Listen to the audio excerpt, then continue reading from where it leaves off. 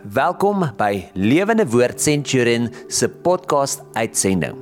Geniet die preek saam met ons. Here, baie dankie vir die voorreg wat ons het om U weer te mag aanbid, U naam groot te maak en te kan sê, Here, U is die koning van die konings, die naam bo alle name, die een wat ons liefhet, met alles hier binne in ons. Here, as ons U kom aanbid, en die naam kom aanroep vandag, wil ons kom vra, Here, mag ons met geopende harte, geopende verstand, 'n oop gees na U toe kom, sodat U vir elkeen van ons kan leer, kan wys, met elkeen van ons kan praat, dit wat ons moet hoor. Here, ek kom bid, dat U woord ons sal verander. Dankie vir die krag van die woord, en dat dit 'n transformerende krag in ons lewens is. Ons eer U, Here Jesus. Amen. Nou, dis vir my lekker om weer saam met jou te kuier. My naam is Wouter van der Merwe. Ek is van Lewende Woord Centurion. En dis eintlik so wonderlik dat ons deur lockdown saam kon kuier, nou weer saam. Ons is op 'n punt waar ons vir mekaar moet sê, ek kry myself oor en oor waar ek vir mense in verskillende vergaderings moet sê, goed, COVID is verby. As ons dit nie een of ander tyd vir mekaar kan sê nie. Iemand sê vir my hierdie week, daar moet 'n tyd kom van maskers af. En ek besef, dis dalk nog veilig om jou masker te dra, wat ook al jou opinie is, ek is baie moeg vir die ding. Maar dan moet 'n mentaliteit, miskien nie net fisies die masker af nie, maar 'n mentaliteit van maskers af. COVID verby. Kom ons gaan aan met die lewe. Kom ons gaan vorentoe. En daarom is ek bly, ons het 'n goeie voltermyn gehad. Hier is nou weer 'n vakansie op hande en môre is Menseregte Dag. Ons vier Menseregte Dag. Vir die eerste keer sien ons weer uit na 'n bietjie van 'n vakansiedag. Ons het so lank in lockdown gesit dat vakansiedae nie regtig vir ons waardevol was nie, maar môre se vakansiedagie is vir ons waardevol en ek sê vir iemand, ek moet 'n muurbal-wedstryd reël en ek sê vir Morie, maar ons kan nie maandag speel nie, dis 'n vakansiedag. Hy sê, wat 'n vakansiedag is dit? En toe ek sê, is Menseregte Dag. Ek dink ons weet net, vir ons as Afrikaners is meeste vakansiedag, daar is Braaidag. En nou ja, Menseregte Dag gaan ook Braaidag wees, maar eintlik wil ek vir jou vertel waaroor Menseregte Dag gaan. Nou, ek wil nie in die lang geskiedenis ingaan van Menseregte Dag nie, maar daar's 'n internasionale Menseregte Dag, die 10de van Desember, gewoonlik hou hulle dit dan. Ons het besluit in Suid-Afrika, jare terug, het hulle besluit om dit na gelang van 'n gebeurtenis in Sharpeville te hou, en Menseregte Dag word daarom gevier op die 21ste Maart elke jaar in Suid-Afrika.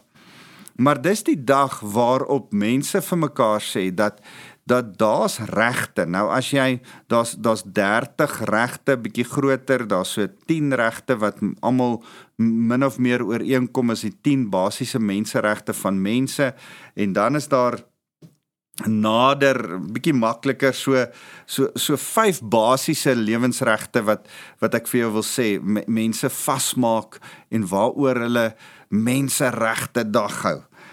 Die reg tot lewe en vryheid, die reg tot vryheid van slawerny, dat niemand in slawerny meer hoef te wees nie, die reg tot uitdrukking, vryheid van spraak, nê?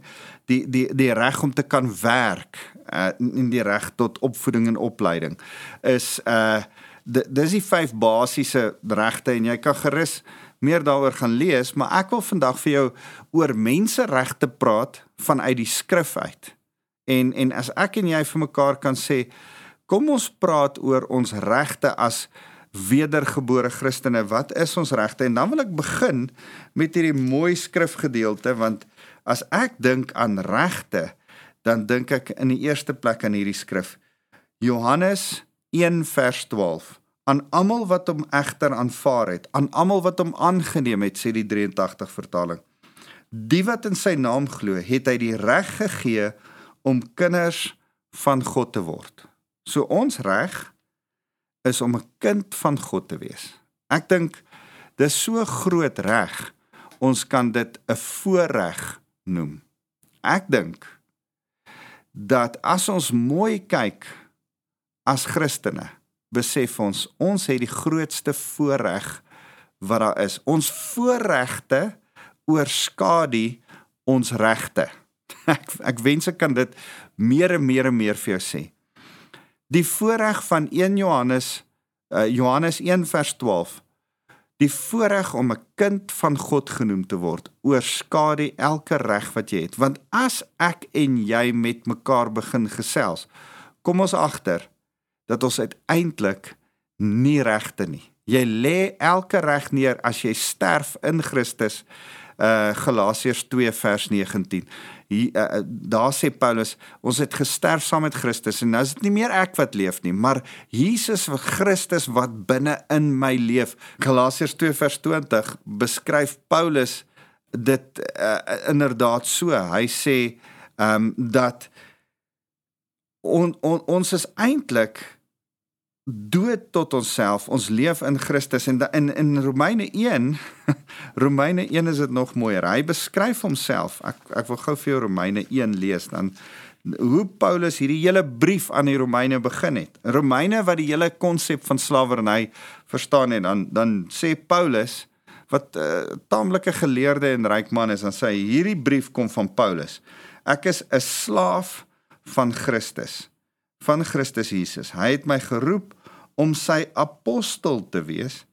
Ek is afgesonder om God se goeie nuus te verkondig.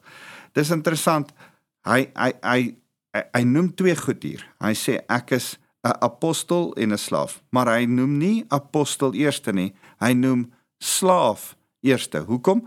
Wedergeboorte kwalifiseer jou tot slawerny vir Jesus.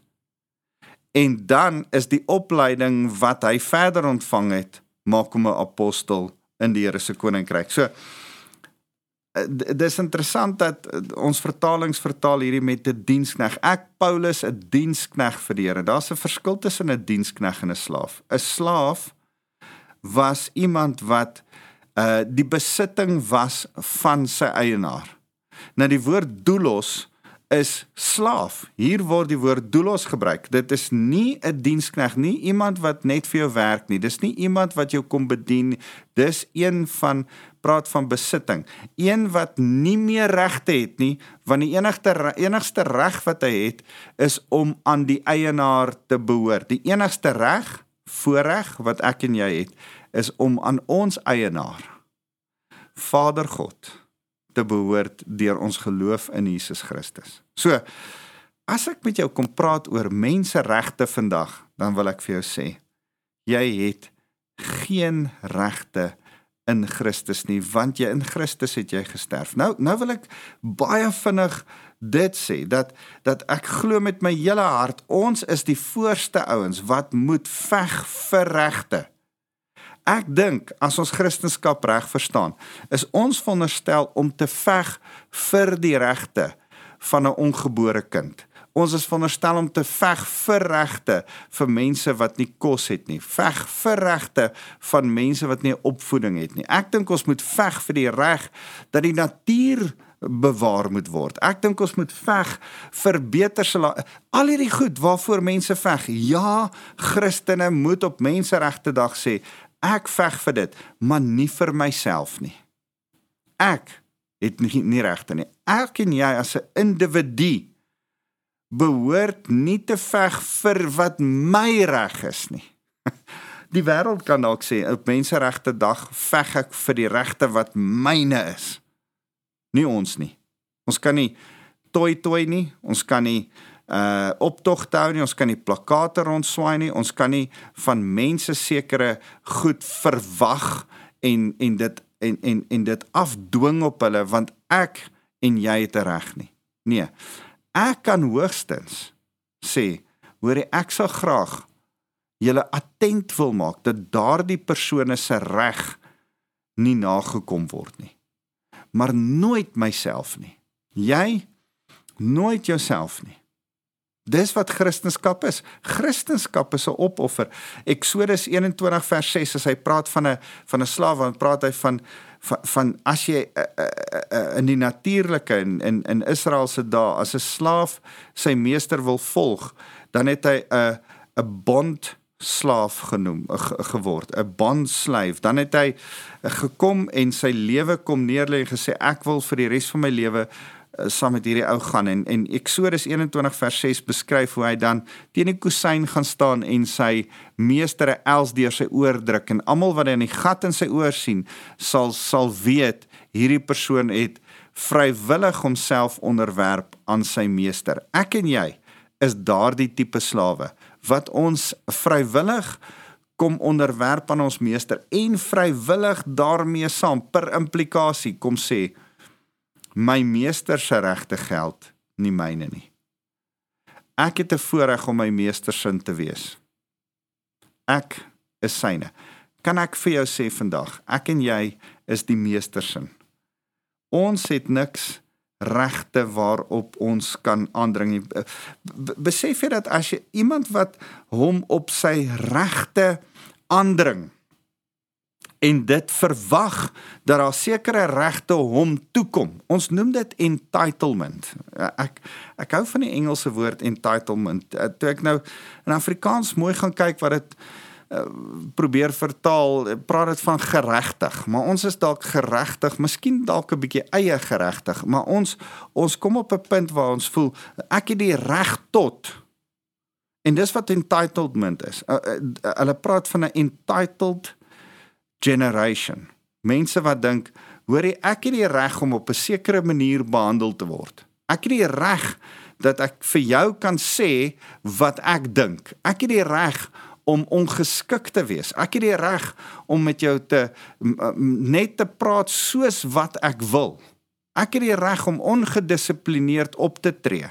Deesdae op skool kan kinders seker goed doen en staan hulle op hulle regte en baie keer lyk dit asof hulle die reg het om ongedissiplineerd of ongeskik te wees. Nee, ons noem dit entitlement. Want eintlik het jy nooit die reg om ongeskik te wees nie. Jy het nooit die reg tot sekere goed nie. So as ek en jy, veral as ek en jy nou Christene, ek dink niemand het die reg om ongeskik te wees nie. Niemand het die reg om net ten koste van iemand anders te iets te doen of iets te sê nie. Nee, die goeie maniere is ook nog daar. So, maar wat my en jou as Christen aanbetref, as ek en jy ons lewe neergelê het en slegs een reg het, die voorreg om kind van God genoem te word, dan moet ons besef, ongeag wat die kultuur sê, ongeag wat die kultuur sê ons geregtig is op, gaan ons nie entitled wees nie. Jy het eintlik nie die reg tot respek nie. Al dwing jy respek af. Jy het nie die reg tot geld nie. Al verdien jy dit. Dis eintlik die Here se. Jy het nie die reg tot geleenthede en opleiding en posisie nie. En as ons hierdie ding besef, van, man, ek het geswat. Ek het jarelang se ondervinding. Ek is 'n pastoor so en so. Jy moet my, ek het 30 jaar se ondervinding en ek het 'n teologiegraad. Jy moet my op my titel noem. Nee, ek het nie die reg tot 'n titel nie. Ek is eintlik net slaaf. Jy moet my slaaf noem. Dis wat jy my moet noem. Nie dominee of apostel of pastoor of wat ook al nie. En so maklik, dan dink ons is geregtig tot. Ek het gewerk vir dit. Jy gaan my hierdie ding noem. Ja, dis waar, dit is so. Jy is dalk dokter so en so. Jy het gewerk vir hierdie titel. Dis waar. Maar is jy nie eerste kind van die Here nie? Is jy nie eerste God se kind? Het jy nie eerste die voorreg om kind van God genoem te word nie? So, kan ek net gou by jou hoor, dokter so en so? Is jy nie eerste kind van God so en so nie? Want wanneer jy kind van God word, diskwalifiseer dit jou die reg om enigiets anders te genoem te word. Want kind van God beteken, ek behoort aan hom. Ek's eintlik sy slaaf. Geen ander titel is hoër as die titel van kind van God nie.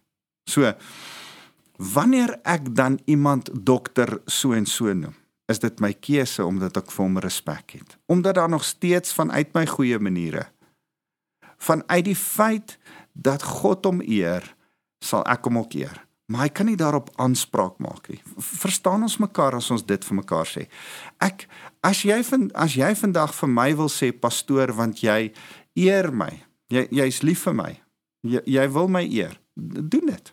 Maar ek kan glad nie daarop aanspraak maak en jou sê, dis my titel, jy beter my dit noem nie. Nee, dis eintlik arrogant. Dis eintlik, verstaan ek dan iets nie, van my voorreg van kind genoem te word, bo enigiets anders te genoem te word nie. So kom ek blaai na Matteus hoofstuk 5. Jesus praat met ons oor ons regte. Hier is Jesus se menseregte boodskap. Ek hoop jy hou vas, van wat ek gaan sê, is nie maklik nie. Ek hoop jy kom agter, hier op Menseregte Dag, dag voor Menseregte Dag, is ek nie besig om vir jou 'n lekker voel goed boodskapie te verkondig nie. Nee, ek is besig om met jou die waarheid te praat, wat dalk insny in jou lewe. Hebreërs 4 vers 12 sê, dat die waarheid van die woord sny soos 'n swaard hier in ons binneste in, sodat by die motiewe van ons hart kan uitkom. Ek sny vandag so 'n bietjie, ek sny dalk naby en dis dalk bietjie eina en seer. Sal jy my hoor?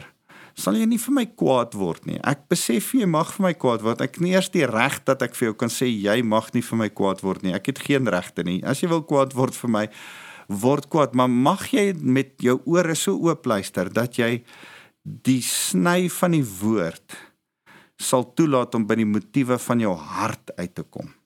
Want hoor wat sê Jesus in Matteus 5 vers 38 tot 42. Hy sê, julle het gehoor dat daar gesê is, 'n oog vir 'n oog en 'n tand vir 'n tand. Ek het die reg, as jy my te na gekom het, om jou op dieselfde manier te na te kom, soos wat jy my, dis die regstelsel van die Ou Testament, dis die regstelsel wat die Fariseërs van hulle tyd in die Talmud geonderhou het. Hulle het 'n boek gehad waar hulle in hierdie goed oor wraak 'n sekere reëls en regulasies gehad het. So Jesus sê, ja, julle manier van doen, julle godsdienstige manier van doen, julle die Mishnah se manier is 'n oog vir 'n oog en 'n tand vir 'n tand.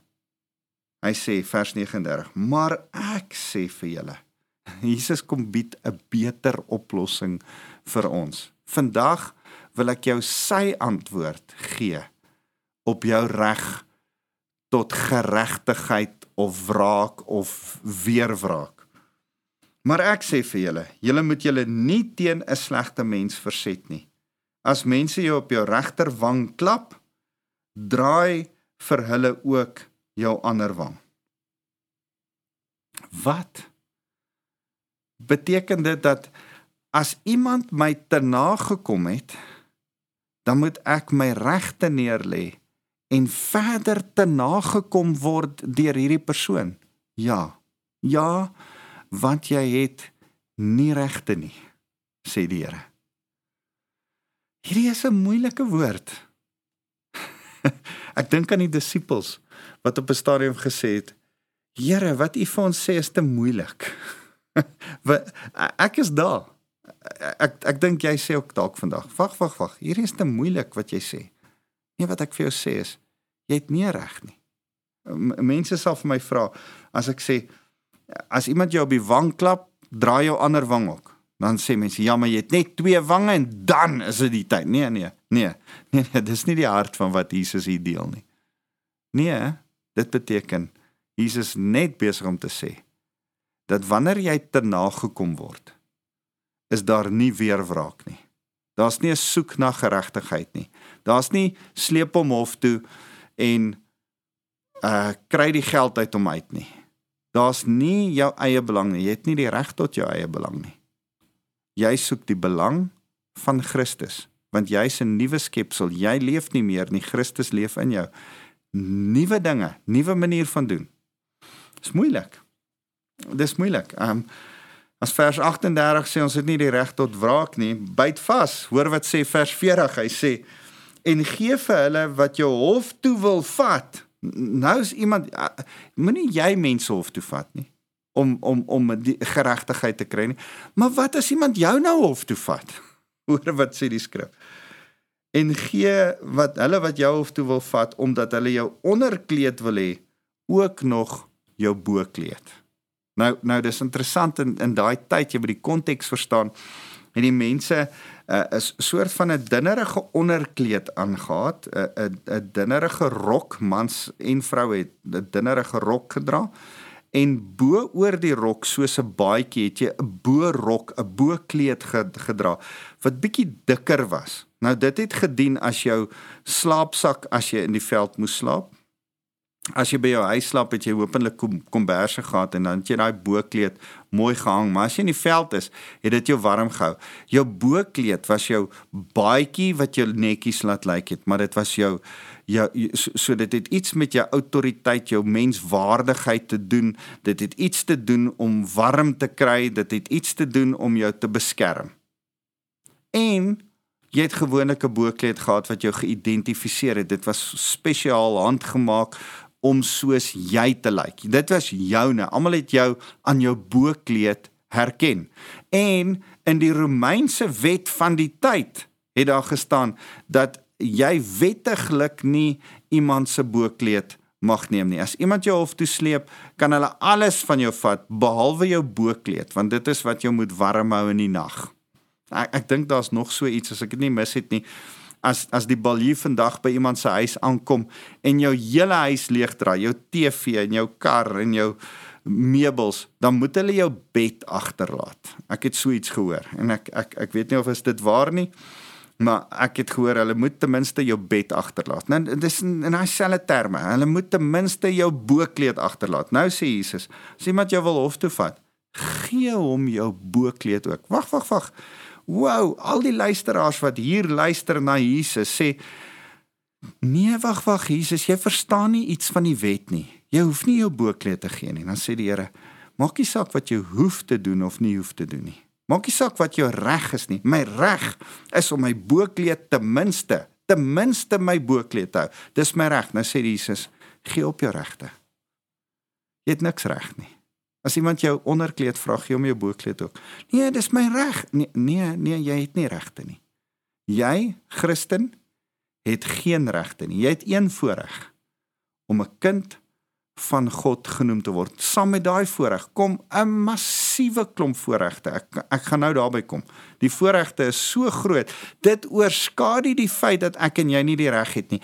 Maar dan moet ek en jy eers kom by die plek waar ons sê, ons het nie regte nie. Ek lê my regte neer. Dan begin jy eers die voorregte geniet. So daar's sekere regsgoed waarop jy geregtig is. As iemand jou geld skuld, as iemand jou wil hof toe vat, as iemand sê, hoorie, daar's goed, en jy is reg, jy het die reg tot die regte ding, sê die Here, lê dit neer. So dalk sê ek vandag vir jou iets, en jy dink, man, jy verstaan nie hoeveel geld is hier ter sprake nie, ek is geregtig daarop, en ek wil net vir jou sê, hierdie is jou saak tussen jou en die Here. Ek kan nie vir jou kom sê wat om te doen nie. Ek sê vir jou, wat die Here vir my wys uit sy skrif uit, jy het nie 'n reg nie. Ek het nie 'n reg nie. Ek staan voor die Here sonder 'n reg. As jy die Here dien, lê jou regte neer. As daar sekere goed is waaroor jy wil beklei, sekere goed, moet jy met die Here dit eers uitstoei voordat jy gaan beklei. Want hy sê, jy het nie die reg tot wraak nie, jy het nie die reg tot materiële goed en jou regsopinie nie. Nou gaan hy verder. Nou gaan hy nog verder. Hy sê, as 'n soldaat jou dwing, vers 41, om sy goed 1 kilometer ver te dra dit vir hom 2 kilometer ver. Nou, die Romeinse soldate van die tyd het so gewerk. Hy kon enige plek waar hy gestap het, iemand opkommandeer om vir ten minste 1 kilometer saam met hom 'n ding te dra. vir 'n sekere, ek dink dit was eintlik 'n myl, moes hierdie ou, as hy jou opkommandeer, jy's van die verslaane volk van die Jode, hierdie Romeinse superior soldaat in hulle eie oë, die Romeine, kan vir jou sê, kom, jy moet my rugsak, my kombers, my toerusting dra. En dan het hier so 'n groep, dan het jy so langsom geloop en swaar gedra vir 'n myl, maar hy mag jou nie verder as 'n myl verplig het om te dra nie. Daarna moes hy iemand anders te kry om dit te dra, of hy moes dit self dra. Want die Romeine het so gedink, as hulle die gewone mense te veel belas om die soldate se goed vir hulle te dra, gaan die gewone mense nie hulle werk kan doen nie en nie belasting kan betaal nie. So om die soldate te verhoed om van die mense misbruik te maak, mag hulle die gewone mense net vir 1 myl se dra geforseer het. En hulle het jou letterlik geforseer. Jy moet my goed dra. Nou sê die skrif, nou sê Jesus, as hulle jou vra vir 1 myl, ek sê hulle wat, bless hulle met nog 'n ekstra myl. Hierdie is moeite, want dit was swaar, dit was onrein goed, 'n Romeinse goed, 'n Jood, vir 'n Jood om 'n Romeinse goed te dra, is hy vuil, dan moet hy hom nog gaan was ook. So, nou sê Jesus, as 'n soldaat, 'n Romeinse soldaat van jou vra, om iets 1 myl te dra dit 2 myl, doen dit dubbel vir hom, gaan, en jy het nie die reg om nee te sê nie, jy het nie die reg om te sê, ek weier, ek gaan nie. Jy het die reg om gehoorsaam te wees. Jy het die reg om 'n kind van God genoem te word. Luister, en dan is die wonderlike ding, dat as ons dit doen, dra ons dalk die ou se hart. So, nou sê Jesus, dra die goed vir hom 2 myl. As hy jou 1 myl vra, dra dit vir hom 2 myl. Doen ekstra. Jy het nie die reg tot tyd nie. Miskien sê ek het nie tyd om 'n ekstra myl saam met hierdie ou te stap nie. Hierdie ou wil hê ek moet hom gaan aflaai by 'n plek en dan moet hierdie persoon, hy wil hê ek moet vir hom 'n guns doen. Wel, jy het nie die reg om eintlik nee te sê nie. Is hierdie nie 'n geweldige moeilike stuk nie? Here, man, dit sal lekkerder wees om nie hoor te preek nie. Want jy moet mooi hoor, ek preek vir myself ook vandag. En dan sê die Here, goed, as jy nie besef jy het nie regte nie, kan jy nie die voorregte geniet nie. So kan ek en jy net vir mekaar sê, kom ons sê vir die Here, Here, ons lê ons regte neer, want daar's voorregte. Wat is ons erfdeel? As ek en jy kind van God genoem word, Johannes 1 vers 12, is daar 'n erfdeel. Paulus praat van die erfdeel wat ons ontvang in Christus. 'n Geestelike erfdeel, 'n verhouding met Jesus. Dis wat ons erfdeel, dis die voorreg. Dis die voorreg wat jy het, is om 'n verhouding, 'n intieme verhouding met die lewendige God te hê. Daar's verlossing omdat jy 'n verhouding het. En dan kom daar geestelike autoriteit, Lukas 9 vers 1, ek het aan julle alle mag en autoriteit gegee. Die Here gee vir ons wonderlike goed, wanneer ons regte neerlê en sy voorreg besef. Geestelik, dis die eerste een. Tweedens, fisies, hy gee vir ons lewe, en lewe in oorvloed, Johannes 10 vers 10. Johannes 10 vers 27 tot 28 praat van hoe hy ons ewige lewe gee. So, een van die voorregte van om 'n kind van God genoem te word is ewige lewe. En as jy dan dink, hoorie, maar ek kan materieel verloor as ek nie op my regte staan nie. Dink hieraan. Die God wat alles besit, gee jou die voorreg om 'n kind van hom genoem te word. Dus het jy die toegang tot alles van hom. Alle materiële dinge behoort dan aan jou. Die voorreg daarvan nie die reg nie. Ons moet hierdie balans in die evangelie reg kry.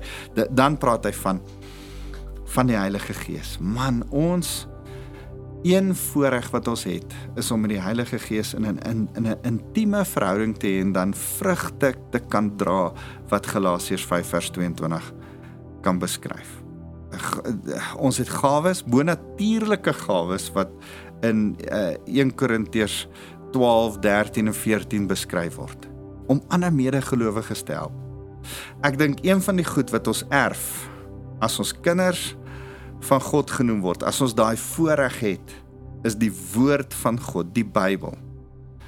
2 Timoteus 2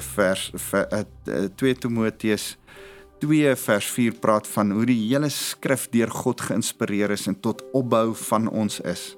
So, kan ek afsluit en vir jou sê, ek bring nie vandag vir jou 'n maklike woord oor jou regte nie. Maar ek wil hê jy moet willens en wetens vir die Here gaan sê, Here, ek behoort aan U, geen van my regte geld nie, maar Here, dankie vir enorme voorregte wat myne is.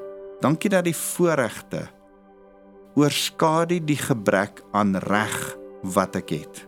En dan wil ek hierdie een laaste ding by jou los, om vir jou te sê, hierdie regte, of gebrek aan regte, is vir jou en tussen jou en die Here. Jy kan nie vir iemand anders te gaan vertel dat hy nie regte het nie. Jy kan nie iemand anders te se regte gaan ontneem nie. Nee, inteendeel, op Menseregte Dag moet ons juis vir ander se regte gaan beklei, nie vir ons eie nie. Maar moenie jy nou jou vinger gaan wys en sê, my vrou, jy het nie regte nie. Meneer so en so, my buurman, jy het eintlik niks regte nie, want jy's 'n Christen. Nee, dis glad nie waaroor hierdie boodskap gaan nie. Ek praat met jou as individu persoonlik. Jy het nie regte nie. Gaan veg vir ander se regte.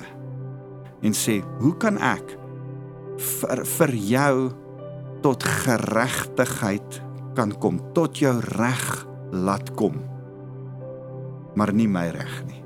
Here, hierdie goed is vir ons so moeilik.